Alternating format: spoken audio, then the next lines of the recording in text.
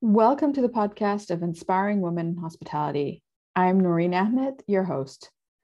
Each episode, I invite a woman from the hospitality industry to share her story with us, why she got into hospitality, her journey so far, her learnings, and who inspires her. On this episode, we hear from Nina, recorded in February 2023. She takes us on a journey of a varied career path in hotels, sales, marketing, partnership, loyalty, membership, and now entrepreneur.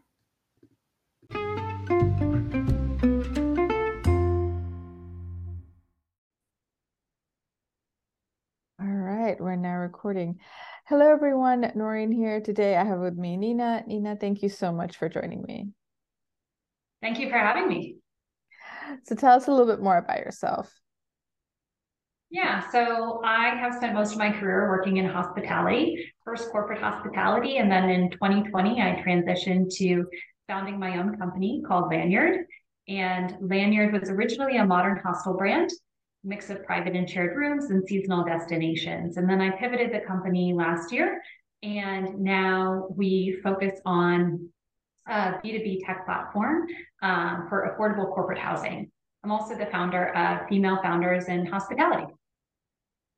All right, I think we're going to have a lot in common in that case.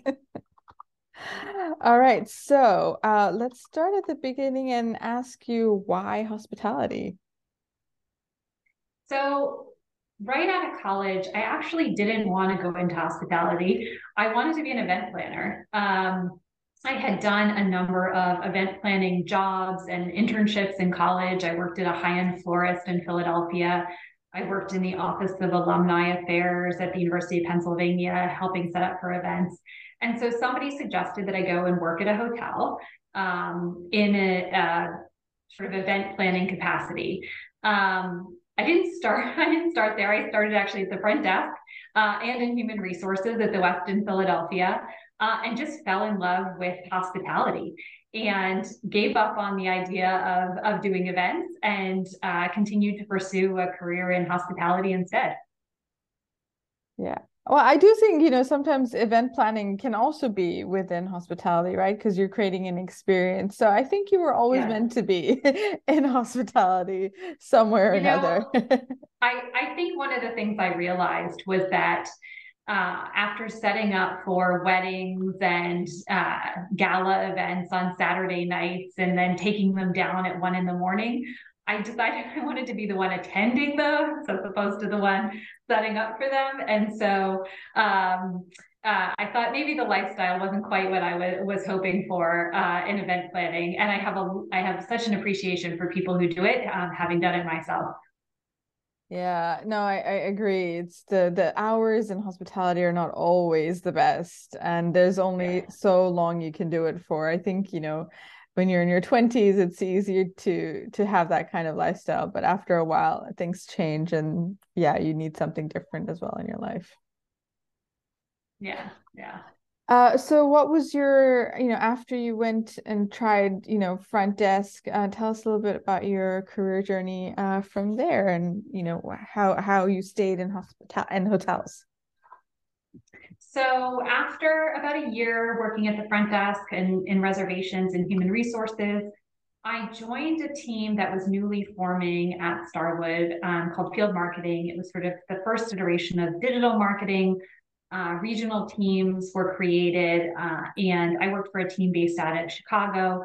I did digital marketing for a portfolio of about 12 hotels around the region. And it was my first exposure to marketing. I had taken marketing in college and didn't really like it, to be honest. And then started this role, and it was data driven marketing. We would send out an email, see the results coming in real time in Omniture. And I just love that. I love the creative plus the data driven and the way it came together. And being able to see the impact of the work that I was doing. And so that was kind of me realizing that at the time I thought I want to sort of dedicate my career to marketing. I just loved it. It's funny, I kind of had the same, like I did like a few marketing classes at university as well, but I never had any interest in it. And then during my time at STR, I kind of fell into it. And it's very similarly, you have that mix of creative and data, right? With digital marketing, it is so much data available to you now, so that it just gives you a little bit of both. So I saw it in a completely different way to the time when I was still at university, which at that point, I think it was still called like electronic marketing. Yeah, it was Wow. originally online marketing, then digital marketing, but yes, I agree. I think, for someone who's analytical, which I definitely am, there's something kind of amazing about being able to see in real time the results of what you're doing and make tweaks and adjust accordingly. And that's only improved over the last 20 years since I started doing it. Absolutely. There has been a lot of advancements in this kind of technology here. So with the digital marketing with hotels, obviously, Mhm. the first thing that perhaps sometimes comes to mind is, you're competing with the OTAs for that space. So what was your role and what were you trying to achieve with your campaigns that you're running at that time? Yeah, so the goal was that on property, you had a director of sales and marketing. And a lot of their job was focused on local partnerships and really sales. And so the team was formed, the field marketing team was formed to provide support to individual hotels during need periods. That support could have been a specific offer just for that hotel, for the entire market, the entire region, or even a brand. So we would take brand offers like Sheraton or Westin offers and then implement those specifically for the portfolio of hotels. And so really it was about understanding and working with the portfolio of hotels that I had to understand their needs and plan out a marketing calendar accordingly. And so, yeah, obviously OTAs were on our radar, but it was really sort of the first local marketing efforts in an organized way that these hotels were doing. Yeah, I think, when you're working with the director of sales and marketing teams, like from my, own time in hotels, like they're not, they're going after, whether it's like, say, sometimes you have like the corporate sales, right? So you're building those relationships with the Mhm. businesses around you, or if it's more about events and meetings, then you're developing relationships with either the meeting and events planners, or Mhm. if you've got a wedding component, then it's more the wedding Mhm. side as well, or you've got an entertainment portion, then you're then developing relationships with the travel agents. So it's like everyone has a role to play, and you still need to do the marketing for Mhm. those client bases and make sure that they Mhm. know you and you're making sure that they're coming to you as well. Yeah. Yeah. And then how long were you in Starwood, and then what did you do next? Yeah. So I ended up moving from field marketing to the Starwood corporate office and led partnerships for Starwood Preferred Guests, the loyalty program. And that was everything from sports partnerships, airline partnerships, and specific redemption partners for people to use their points. And then I left Starwood after about 5 years with the company and went to business school at Wharton.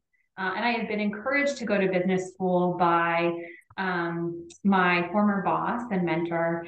And he had gone and he just said, like, I think this would be such a great opportunity for you and a great um, career move. And I had been a biology and French major. I didn't know anything about business. And so here I was, biology and French, hospitality. And so I thought this makes a lot of sense. And I knew that there was a lot that I didn't know, but I didn't know what that was. I didn't know what I didn't know. And so I wanted to learn more about finance. I wanted to learn more about accounting. I've now learned enough about accounting. I'm good. But it was a really good experience, and I made some incredible friends. My husband says I am more confident as a result of going to business school, and just kind of built my network and got a better understanding of all of those areas of business that I had never had exposure to before. Yeah, it's amazing how education can really bring you to a different level and open you up in different ways. But I love how you said, it made you more confident. What were the things that helped you build that confidence? Yeah, I think that for me, I'm not a naturally confident person. I realize that for me, I need to develop expertise in something to feel confident. And so by taking these courses, economics, finance, accounting, marketing, crazy enough, even though I had done it in practice, by taking those courses, by being exposed to my classmates and peers, the instructors, like I just felt like I had a better sense of what was out there and develop some expertise in some of these areas enough to feel like I understood them. And I think that helped make me feel a lot more confident going into the next job and the one after that, Mhm. that I could leverage a lot of what I had learned. Yeah, I remember one of my guests on the podcast a couple of years ago. Her journey was very much similar, as in she used different education opportunities at different points of her career to then help her get into that next career or next job opportunity, or continue to build her knowledge and her confidence accordingly to then help her get into that next level that she wanted to go into. It's funny. I hadn't ever really thought about it that way, but if I think back as early as when I was 12 and 13 years old, I went to a summer camp called Johns Hopkins Center for Talented Youth, also an educational experience where you take a course at a college for 3 weeks during the summer as a seventh and eighth grader. And I emerged from that experience more confident as well. And so I think there's also a pattern tied to education. Mm.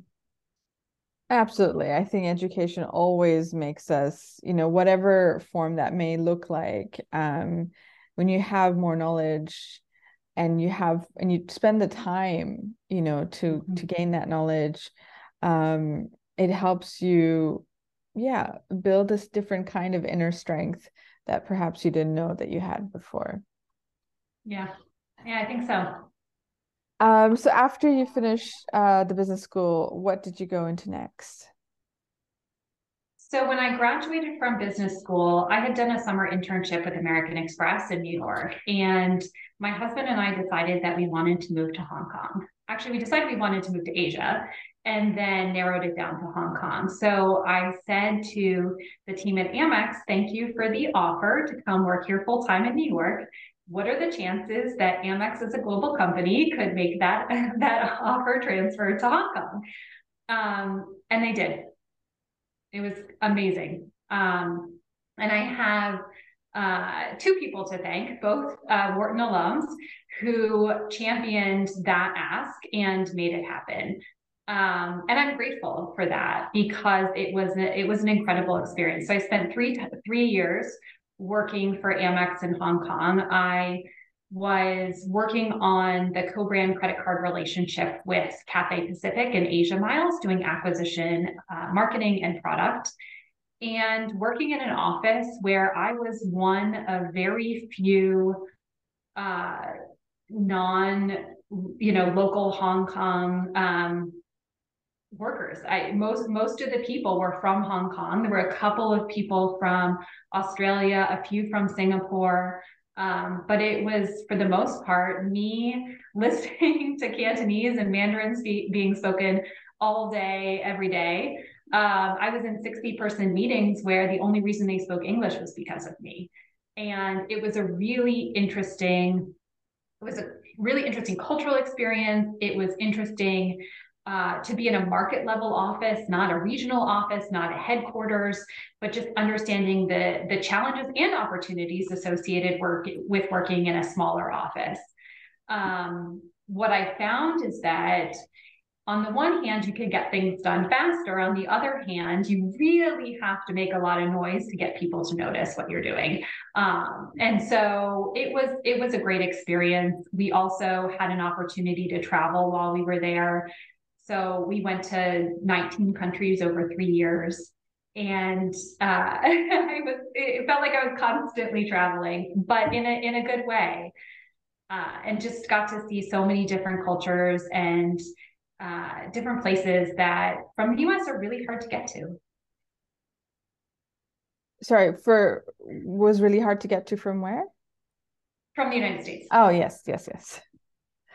Yes, it is much easier to travel around when you're closer in that region, as I'm doing right now. I've been able to go out to Singapore, Bangkok, and this month I'm going to Australia. I've never been, and it's been on my list for so long. But part of the reason why I never went was because when I was living in London, it's so far to get to. So I would have lost like 4 days just on travel time and then jet lag. And then by the time I'm ready, I would have to head back. So I'm definitely taking this opportunity now. And I think for me personally, from a very young age, I moved around a lot. We were in Bangkok and Hong Kong and Japan and Bangladesh. And it just, like you're saying, being exposed to so many different cultures, it helps you like appreciate things in a completely different way. It really opens you up. And I think this was also why I naturally gravitated towards hospitality, just because of the upbringing that I had and just the multicultural nature of my own family as well, just made it a natural fit for me. But yeah, Hong Kong is a great city. And actually I will have a 12-hour layover with Cathay Pacific on my way out to Australia. So lots of interconnections happening there. Yeah. So after Hong Kong, what did you guys do? So we moved back to New York, and I worked for American Express for about 9 months in a team, actually the team that I had interned with, called Loyalty Edge. And they were a team focused on taking the expertise from membership rewards and packaging that up and selling it as a white label loyalty product to third parties that needed a loyalty solution. And I worked in business development, which was also a really interesting role for me, and kind of fell in love with that in the same way that I had fallen in love with marketing many years before. I realized that there was something about taking something, a problem. So for example, they said we need to offer our clients a fraud solution. And so it was my job to go look at all the different loyalty fraud solutions, do an RFP, figure out which one was the best, figure out how to price it, figure out what the competitive landscape looked like, and then a selling strategy into the client. And I just loved the process of that. And wash, rinse, repeat. I did it a couple times with a couple different problems and realized that I now had this toolkit and skill set that I could apply to almost anything. And so that has really served me well in my career moving forward after that. Absolutely. And yeah, I think, it's really nice when you can find that solution and then repeat it in other areas as well and make sure that everyone then can benefit from it. Yeah. So I was there for about 9 months, as I said, and then I moved to Wyndham. My old boss from Starwood was at Wyndham, and a number of people that I knew from Starwood and Amex had moved there. It was an interesting time to join the company. There was a lot of buzz around a new refresh of the loyalty program, investing in the brands, and really trying to carve out a space and differentiate the brands in an economy and mid-scale hotel segment that really there was not a lot of differentiation. There was a lot of the same. And so I thought it was a very interesting time to join. I'd always wanted to go back into hospitality.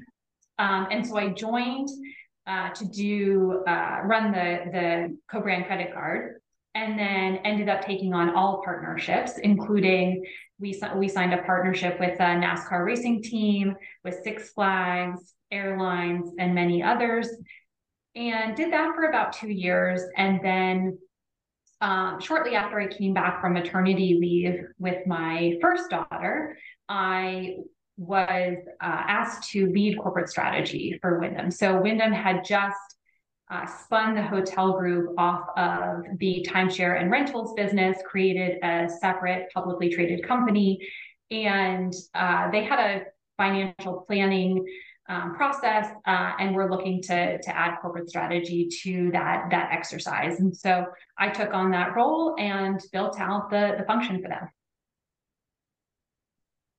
Yeah, I just remembered that change for Wyndham when they started splitting it out, and yeah, it kind of goes back to the history of the hospitality industry and how it continuously evolving, or even Starwood, that doesn't no longer exist, right? So it's great to see how the industry continues to evolve and mature, I suppose, in many ways. Yeah.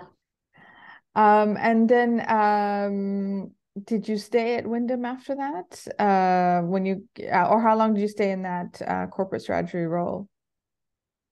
So I was in that role for about 18 months, and then COVID hit, Mm. and I was laid off, along with a large portion of the corporate office. I saw it coming early on during COVID, and decided at that point to pursue my own thing. I'd always wanted to do something entrepreneurial, and I had this idea. And so I started working on it. I gave myself a 6-month runway and said, if in 6 months I don't have traction, I don't feel like I can take this anywhere, then I'll stop and I'll rethink sort of my next step.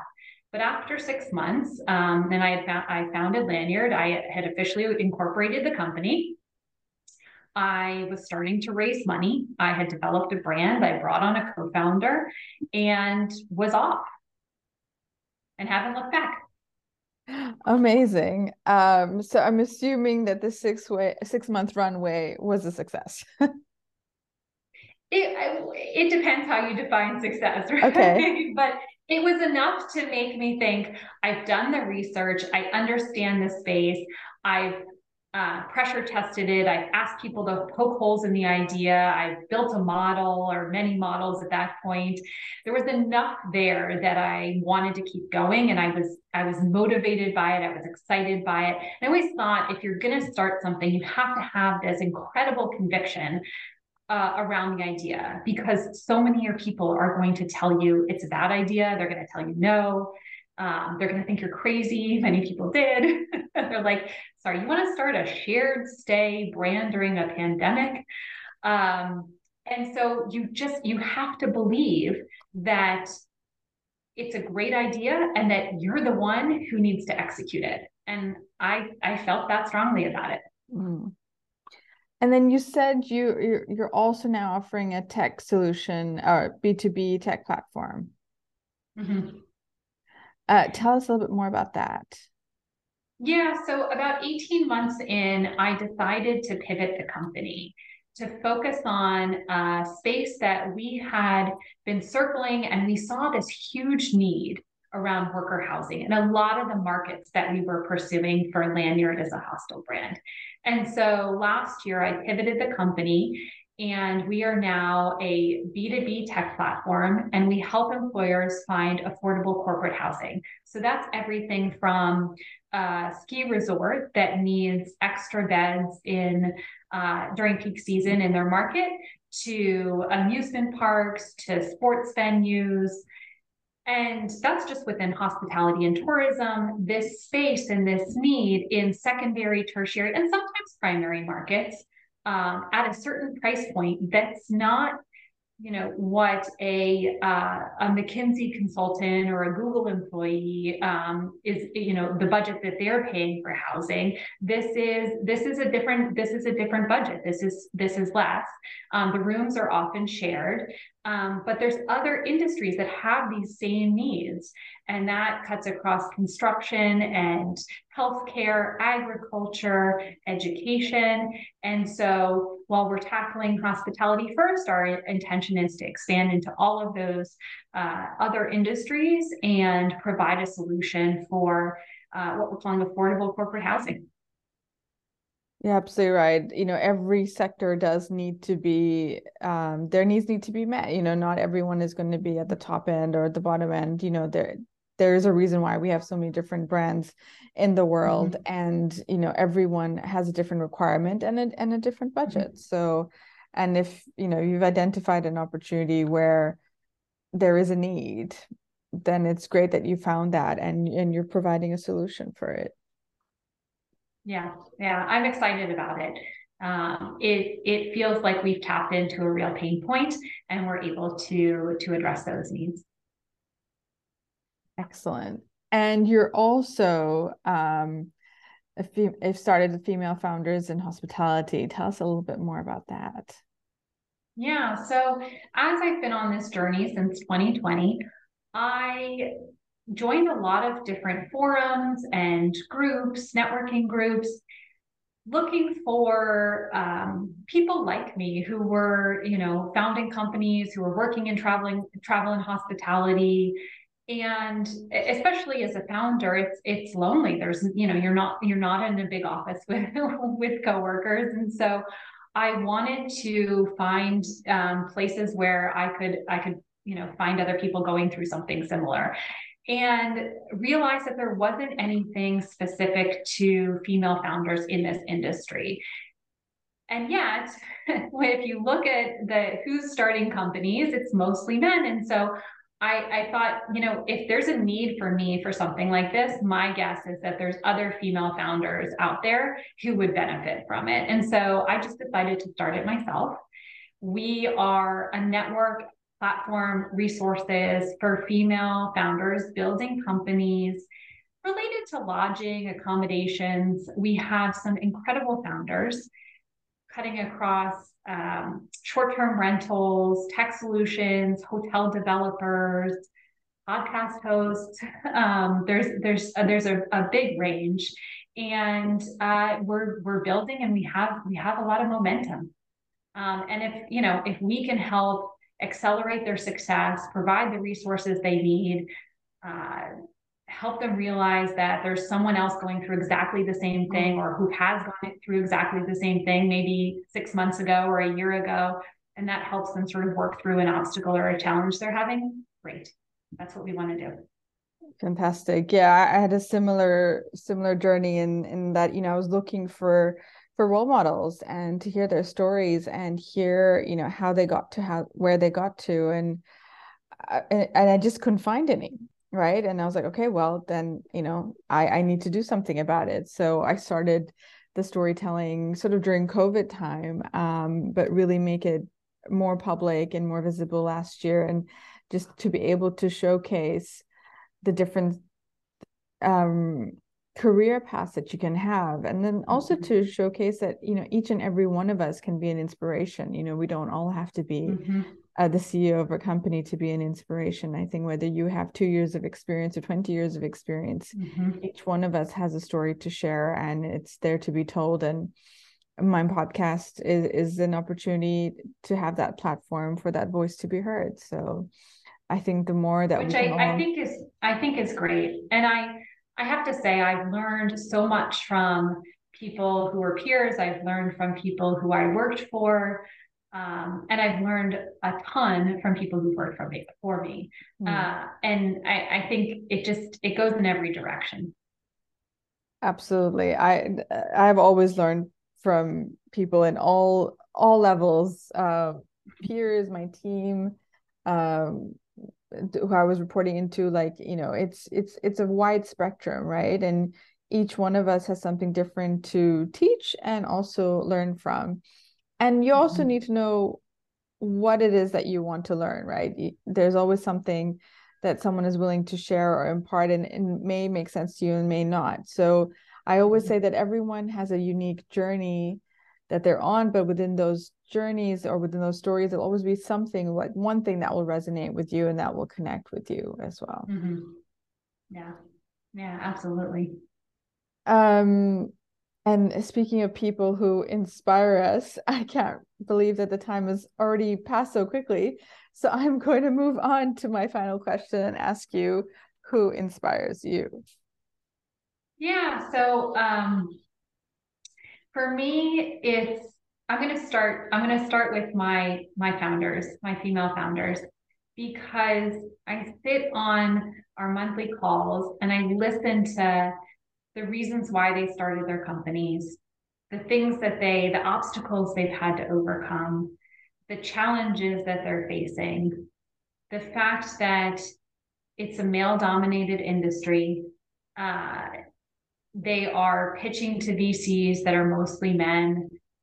Men receive more of the VC dollars. There's all these things working against them. And yet there they are with the courage to start something and keep pushing forward. And I walk away from these calls every month feeling so inspired. And it makes me want to keep going. It makes me want to push my company forward.